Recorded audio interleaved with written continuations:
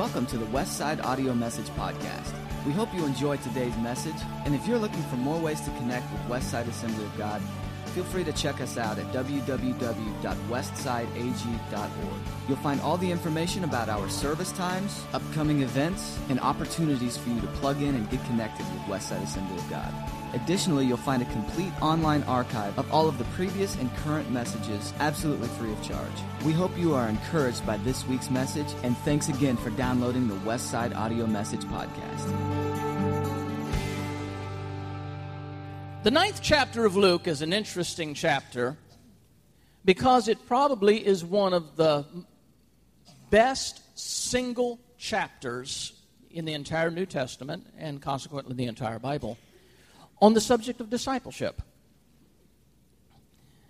There's a division in that chapter. It seems like there's a division right about the 51st verse, as the last part of that chapter is a set kind of like by itself, but there is a theme that runs through the entire chapter, that theme being discipleship, as I mentioned. I'm going to be focusing on the last few verses in that chapter, verses 57 through 62, and I'll read those for you in just a minute, but I'm also going to go back and just pick up some highlights from the rest of the chapter so you can see what this has to say, what Luke had to say about the subject of discipleship. So in that 57th verse, which is where I will begin reading, it says, "As they were walking along the road, a man said to him, 'I will follow you wherever you go.' And Jesus replied, 'Foxes have dens and birds have nests, but the Son of Man has no place to lay his head.' He said to another man, 'Follow me.' But he replied, 'Lord, let me first go and bury my father.' Jesus said unto him, 'Let the dead bury their own dead, but you go and proclaim the kingdom of God.' And still another said, 'I will follow you, Lord, but first let me go back and say goodbye to my family.' Jesus replied, 'No one who puts his hand to the plow and looks back is fit for service in the kingdom of God.'" Now, in the first 50 verses of this chapter, as we see what it says about discipleship, about the disciples, about their successes and their failures, we start off in this chapter with the commissioning of 12 apostles. Jesus gave them power over demons and diseases and sent them forth to do two things: preach the kingdom of God and heal the sick. The guidelines for this particular ministry were as follows at this special time. He said, don't pack anything. Don't pack bread. Don't take any money. Don't take an extra walking staff, is what it should have meant. That's what it implies. Don't take your wallet. As opposed to today where they got the credit card, don't leave home without it. Don't take anything.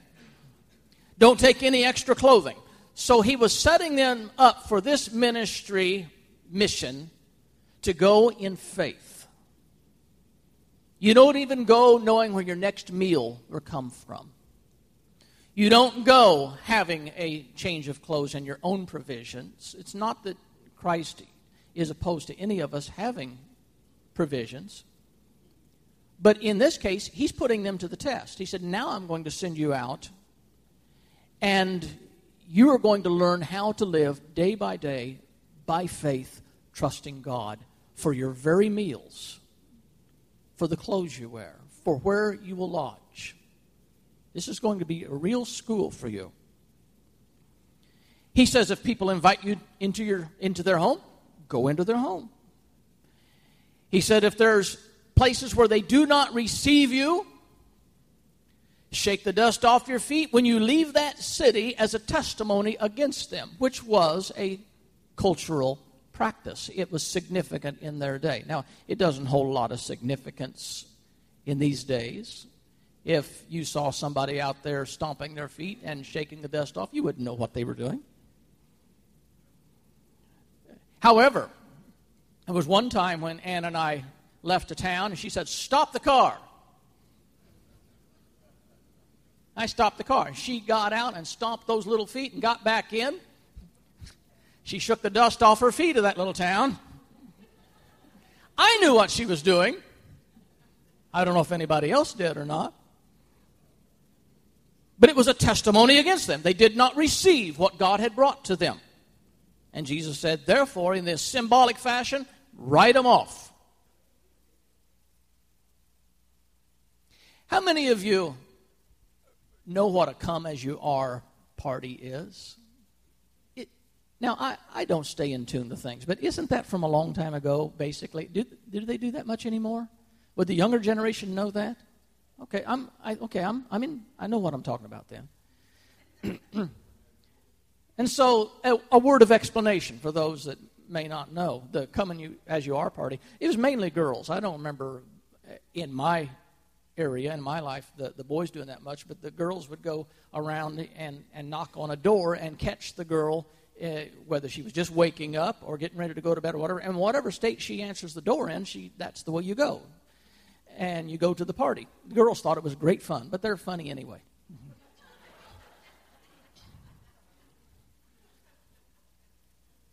So Jesus is going and he's saying, come as you are right now. Don't go home and do anything. Don't make any preparations. Let's go. Let's go right now. And so they stepped out in faith following Jesus. Now, we move rapidly in this 9th chapter from Jesus gathering up his followers and saying, come now, make no preparations, come and follow me. To next, he takes his 12 apostles and he feeds the 5,000 and uses them to distribute the miraculous multiplication of bread and fish. They get to see Christ in action here. And then, immediately after that, there is the story of him asking them, now that he's called them, now that he's commissioned them, now that he's empowered them, now that they've seen his miracles, he says, who do you think I am? Basically he says, who do men say that I am? And then they said, well, here's the rumors going around. But he said, who do you think I am? Because he had to know what they thought of him. Had they made up their mind yet who they're following?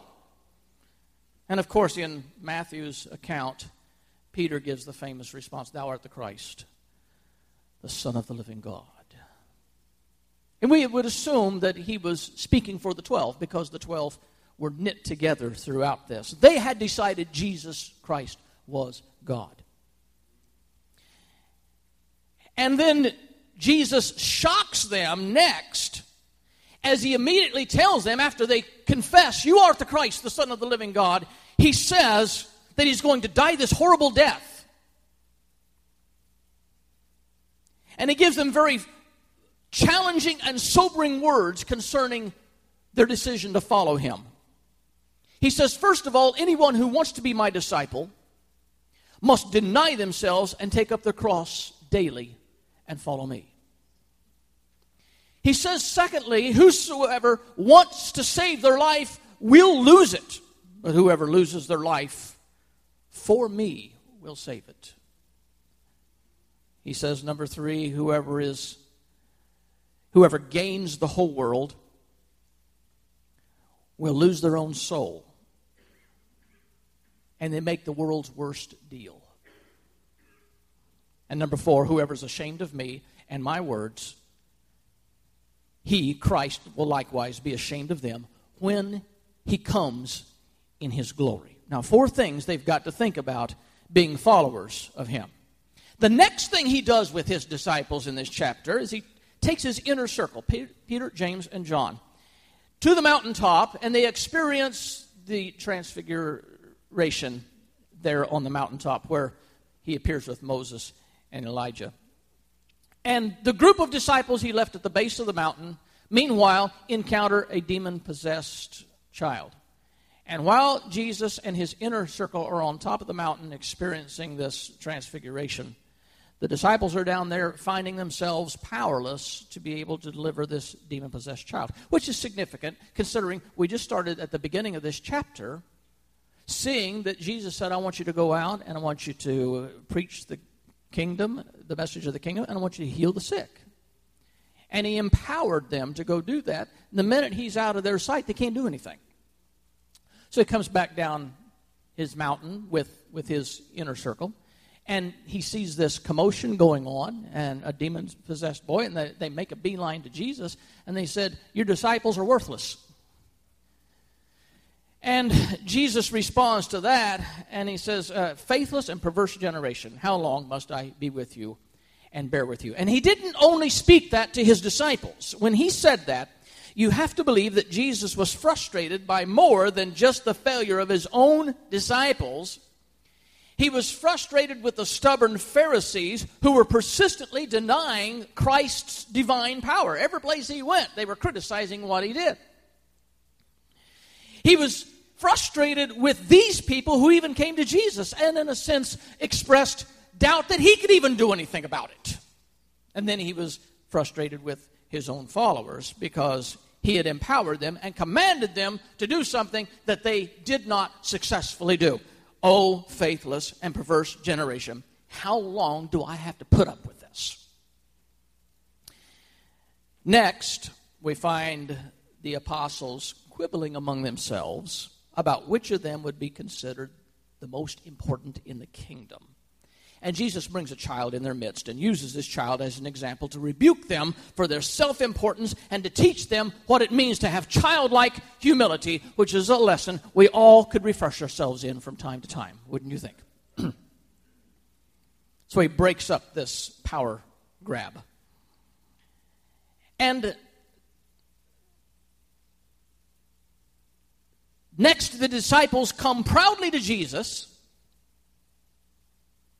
and they inform him, Master, we just saw somebody casting out demons in your name, and we told them, don't do that.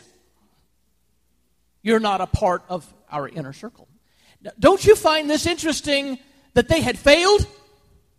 But when they found somebody who was doing it, they said, you shouldn't do that because you haven't been chosen. Now, how many would rather have somebody that can get the job done than somebody that has a title? So here they come in this arrogance, thinking Christ is going to be so proud of them for protecting the inner circle. Master, we saw somebody casting out demons, but don't worry about it. We told them to quit.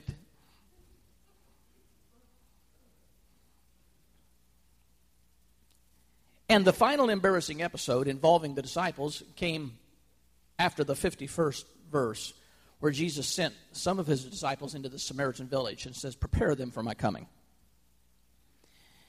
And the people did not welcome him. And this angered some of his disciples because they went to make preparations and the people did not want to receive Christ. So the disciples came to Jesus and said, well, why don't you just call down fire and eat them all up? Let's be done with these rebellious people.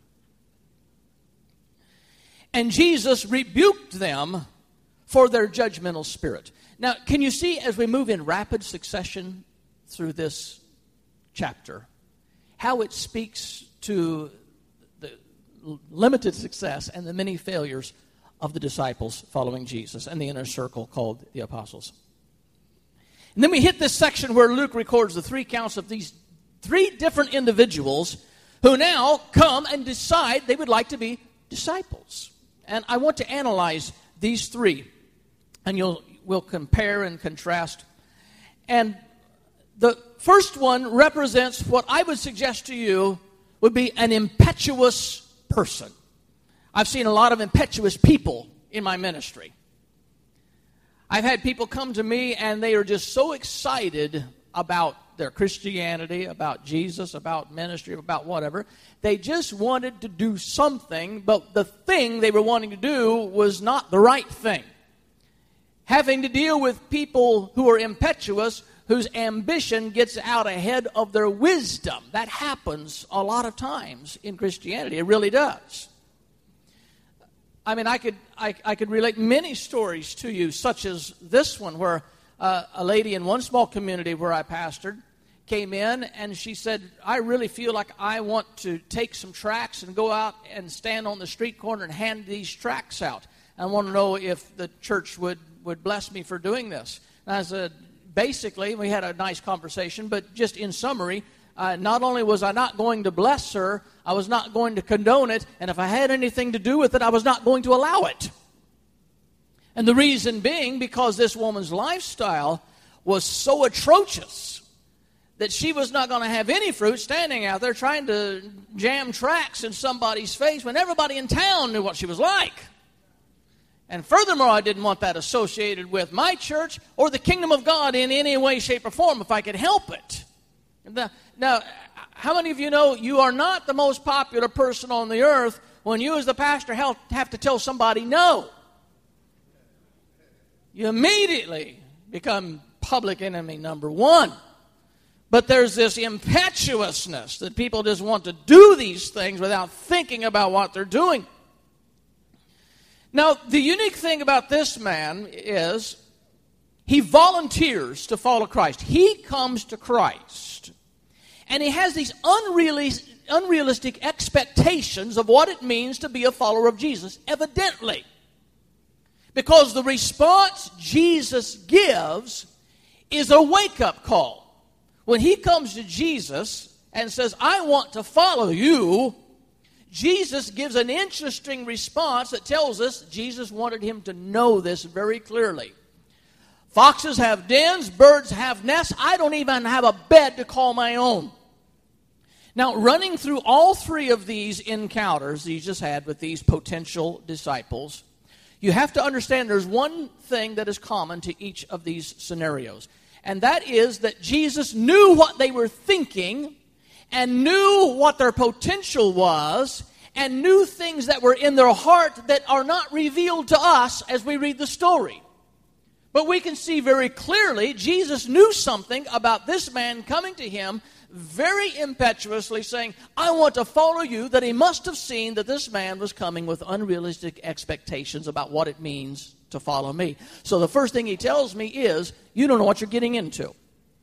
This is not the fame and the fortune. This is not the romantic and ecstatic experience that you think you're going to experience.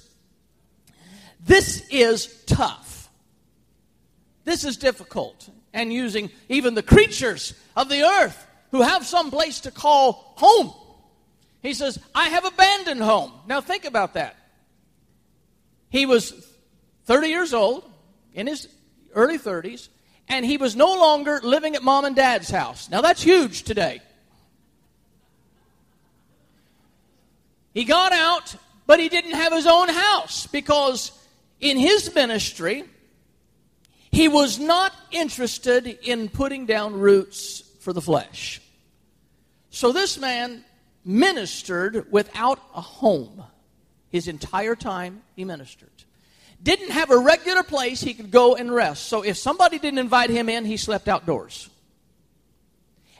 And Jesus just wanted this young man to know, do you realize what you're asking to do? You're going to follow me. And I can't invite you into my home. I don't have one. I can't provide you a knapsack. I don't have one. We're going to be out in the weather. We're going to be exposed to the dangers. People are after me all the time.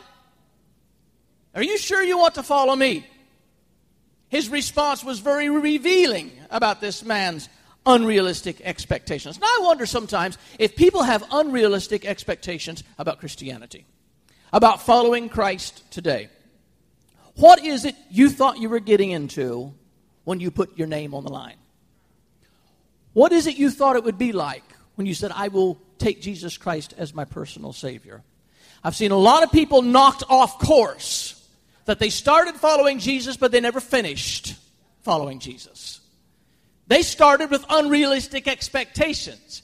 As a pastor, I cannot tell you how many times I have seen people say something similar to this. I just did not know it was going to be like this. I thought God would do this. I thought it would be better than this. I thought God was a loving God. I thought, and they had all these expectations. What did you think you were signing up for? Not once, when Jesus was recruiting disciples, did he ever tell them how fun and exciting this is going to be. He repeatedly told them how difficult it's going to be to follow him. Why do we in 21st century Christianity think it should be any different for following Jesus? Now, we've been living in a bubble for a while. We've been in a nation that historically has been very sympathetic to Christianity. We've been in a nation that we've been able to worship without being hindered. And all of a sudden we're seeing things begin to cramp our worship, our Christianity. We're seeing brothers and sisters, as I've mentioned many times in my sermons recently, because it's so much on my heart, being murdered because of their faith. We're seeing the oppression of Christians in the United States of America.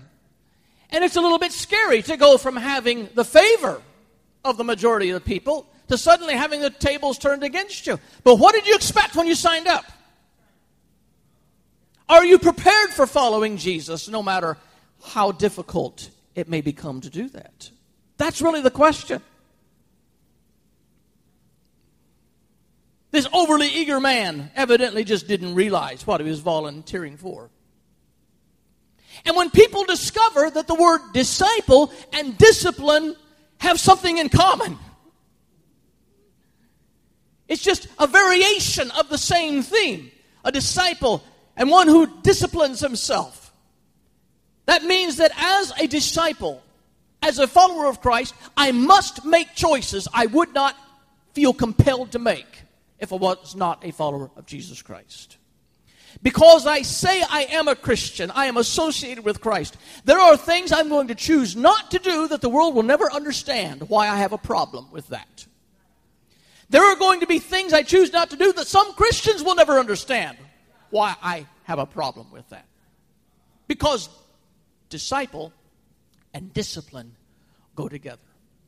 I just wonder what you have done in your life to show those lines of discipline that you have established, because you feel if you do this, you are more effective in loving God and serving him than if you did not. I'll tell you one thing, as a disciple or a follower of Jesus Christ, you're just not free to do everything everybody else is doing. You simply are not. Being a follower of Jesus Christ demands that you make certain choices that says, I cannot, I will not, I must not. I must live a little bit higher than that. It's what disciples and discipline is all about. Perhaps people like this volunteer, they're thinking about all the benefits and the blessings of following Jesus. And it seems pretty clear this man did not consider the hardships that he was about to step into. The second man comes to him, and I think he represents the procrastinator. He comes with many misplaced priorities. He comes with a set of conflicting duties in his life. Oh, that's a big one in Christianity. That runs deep in the Christian world. Conflicting duties. And unless you get a clear focus in your mind of the order of priorities in your life, you will probably drop the ball at some point when these conflicting duties come into your life. Let me see now. I'm obligated as a part of this world and as a part of the place that I work and all the clubs I belong to, that they want me to be here and they want me to do that, and I've got the kids and I got it. And you know, when you have to make these choices, if you don't have clear priorities, you will end up eclipsing God many times because you think you have a moral obligation to be there for somebody else, doing something else.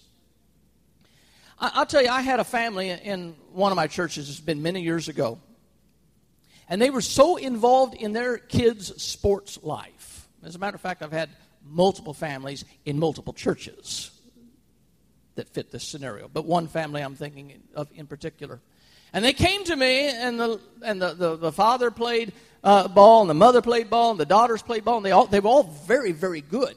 But the lady came to me, and she said, Pastor, when it is ball season, we will not be in church because we believe in teaching our kids what it means to be faithful and committed.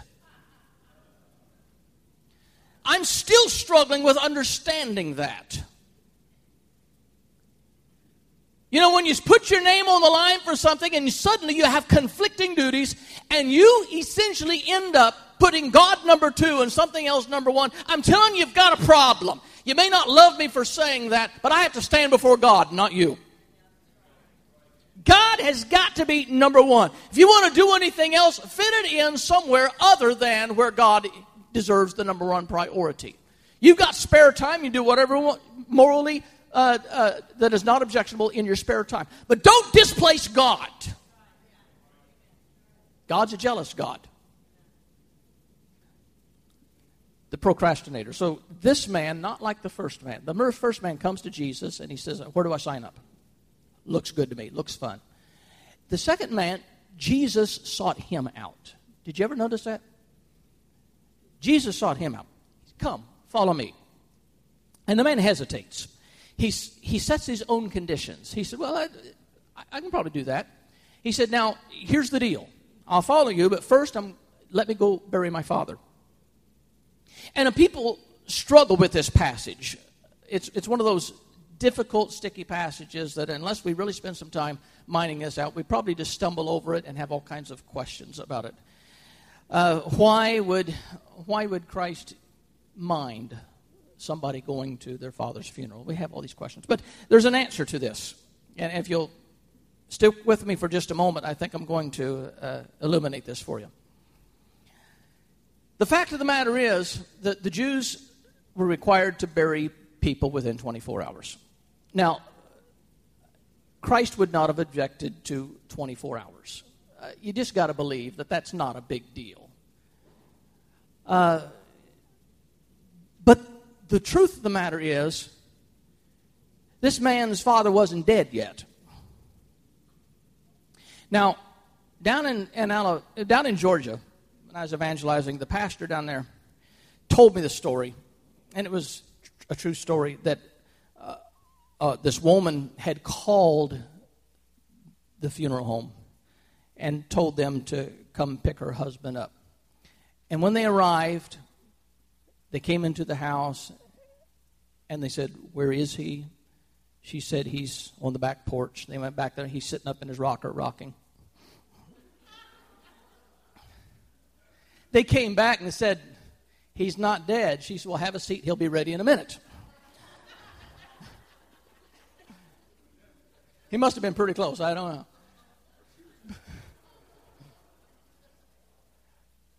But this man says, well, first let me bury my father. His father wasn't dead yet. So what he was really saying is, I can't leave as long as my father is home in my care. Now, that's what he's saying. He's not saying there's any funeral plans. He's not saying I'll get this done in 24 hours. He's just saying, I'm not really ready to leave my father. When he dies, I can join up.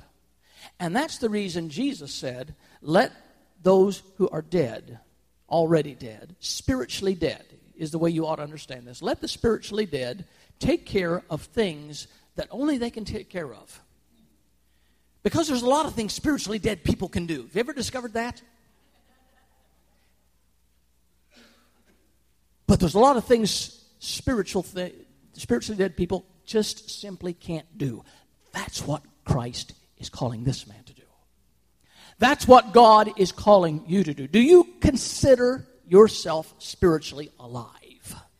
If you do, wave your hand at me. That's kind of what I thought.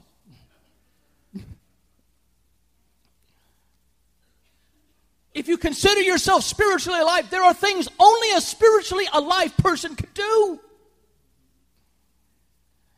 And if you say, I can't do that because, just ask yourself, can a non-Christian do these things? Can somebody else do these? Or can they take my place following Christ for this special task he's assigning to me? Because to take the gospel, to follow Christ, to be anointed by Him, to be appointed by Him. The world can't do that. They're not equipped for it. It takes somebody special to do that, and Jesus is calling you to something special. And don't eclipse that calling by all these excuses that I'm not ready yet, I've got other things to do, when Jesus is again seeing things in this man's life that is not readily apparent by the reading of the story, but he knows. He knows that this man is just hesitating. He knows he's got mixed up priorities. And talking about mixed up priorities, how many of you know somebody that, I'm not sure everybody does, but how many of you know somebody that they plan on getting to heaven someday, but they're not ready yet? How many of you know that? You've talked to them, and so I believe in God, I'm sympathetic to this, I want to go to heaven, I'm just not ready today. You've met those people. They got messed up priorities. When you don't know when your life is over, when you don't have another hour guaranteed, when you may not make it out of this service today, not that I'm going to have anything to do with that. You may not make it to next Sunday. Why are you thinking that because of your age you've got so many years left? Who guaranteed you anything? The roads are dangerous going back home. The diseases are abounding. We don't know. Doesn't it make sense to be prepared today? If anybody says, I would like to go to heaven, I really do plan on making it there, then let's take care of it right now.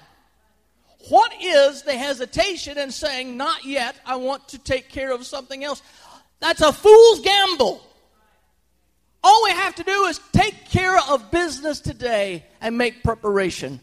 Because Jesus spoke to the rich man and he said, you fool, this night your soul is going to be required of you. And he was taking care of all kinds of business that had nothing to do with eternity. But Jesus said, you don't know.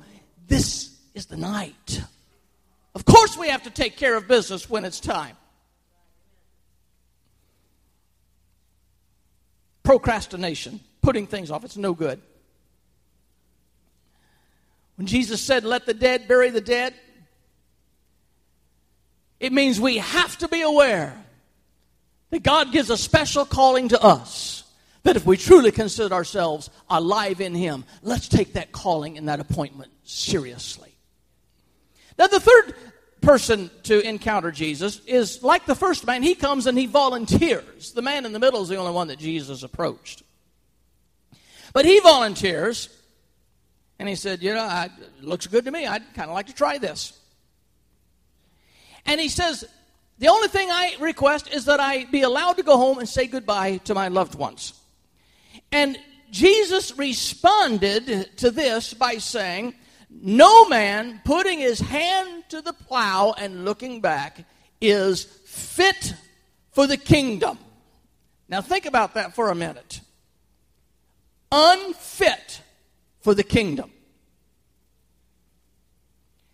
The response to his scenario, his suggestion, let me just go home and say goodbye to my loved ones. Do you notice Jesus didn't say he couldn't go home and say goodbye? Sometimes I think we read into that Jesus said, no, don't go home, don't say goodbye, just follow me. They'll have to wonder why you didn't come home. He didn't say. He said, the warning is, if you put your hand to the plow and you turn back, you are unfit for the kingdom. In other words, when we see that Jesus saw in their life, in their heart, things that we do not see, he saw in this man's life that when he went back home and he announced to his family, guess what, I've just signed up to follow this itinerant evangelist around and be a part of his team. Now, if you did that, what would you encounter? Is your family going to throw you a party and send you off? Or are they going to commit you? Are they going to try and talk you out of it? Because they're concerned about you. What do you think you're doing? You can't do this. You don't know this man. You're leaving your responsibilities. And what Jesus was saying is you're putting yourself in a position where somebody's going to try and talk you out of doing what you have committed yourself to do. If you want to join up with me and I say yes, don't put your hand to the plow and let anybody else talk you out of it. We've got a lot of people here today. You've made a profession of Jesus Christ as a personal Savior. I'm curious. I take a lot of votes because it keeps you awake. How many of you, somebody tried to talk you out of your walk when you first started? Yeah. Did your family, friends? They're telling, what are you doing? They want to deter you. And that's what Jesus saw in the pathway for this man. Okay, you're volunteering to follow me. You're going to go home to family and friends. But if you don't follow through with your commitment, you're unfit for the kingdom. Now that one upsets me. That's the one I struggle with. Not because I don't think it's right. It's because it makes me look inward about being fit for the kingdom. I can't be holy enough. I can't be righteous enough. But it has something to do with following through with your commitments to God. Making you fit for the kingdom. What have you promised God that you didn't do? Does it make you wonder if you're fit for the kingdom? Are you doing what you said you were going to do? Are you following through with these things? And this analogy of the plow, as Jesus chooses to compare ministering for him in the kingdom like plowing a field. Because the plow man, the plow person, has to be focused on what they're doing and their job. You can't be distracted. And you can't plow a straight furrow if you're looking back to see where you've been. You've got to keep your eye on where you're going. And of course, in those days, they didn't necessarily have the nice, neat rows. Ours is a very sophisticated system of farming. They just plowed around rocks and things. But if you're not looking where you're going, even in those days, you're going to wreck the plow. It's not going to be a successful task because you're not focusing. You've got to keep your eye on the team ahead. You've got to keep your eye on where you're going. There's one of the things about this is not only focusing on what you're doing, but it's also not thinking about where you've been. And when we spend so much time thinking about the past, more time dreaming about the past, and I'll be honest with you, in 8 years here at Westside, there's been a few people hung up on what used to be. I don't think that you all are, but I've heard plenty of it in 8 years. You can't focus on the past and be effective today and tomorrow. I'm happy for the good things, sad for the bad things. There's people that are so hung up on what used to be and how great it was, and it's no longer like that. And there's people that are so hung up on the failures of the past that they can't get over it. And Paul said this, I do one thing. I forget those things which are behind, and I press forward for the mark. Toward that mark, for the prize of the high calling in Jesus Christ. It's all you can do. What's done is done. What's over is over. The past is past.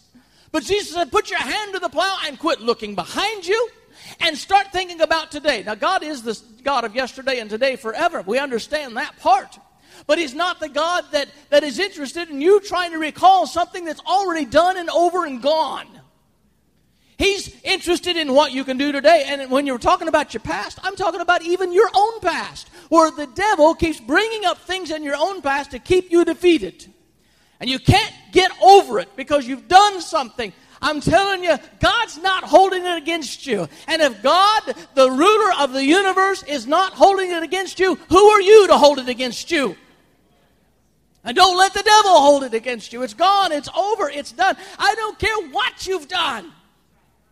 If you put it under the blood of Jesus Christ, it's done. It's over. It's finished. It's through. You've got a new life today you've got to take care of, and you've got a future. Forget the past. As long as we keep looking back, we'll just make a mess out of the task we have. I press on toward the goal to win the prize for which God has called me heavenward in Christ Jesus. No turning back. No longing for the past. No forsaking the plow once you've put your hand to the task. There's just no way to go but forward. That's the only option Christ has given you. Keep plowing. Keep pressing forward. No turning back. End of discussion. Bow your heads.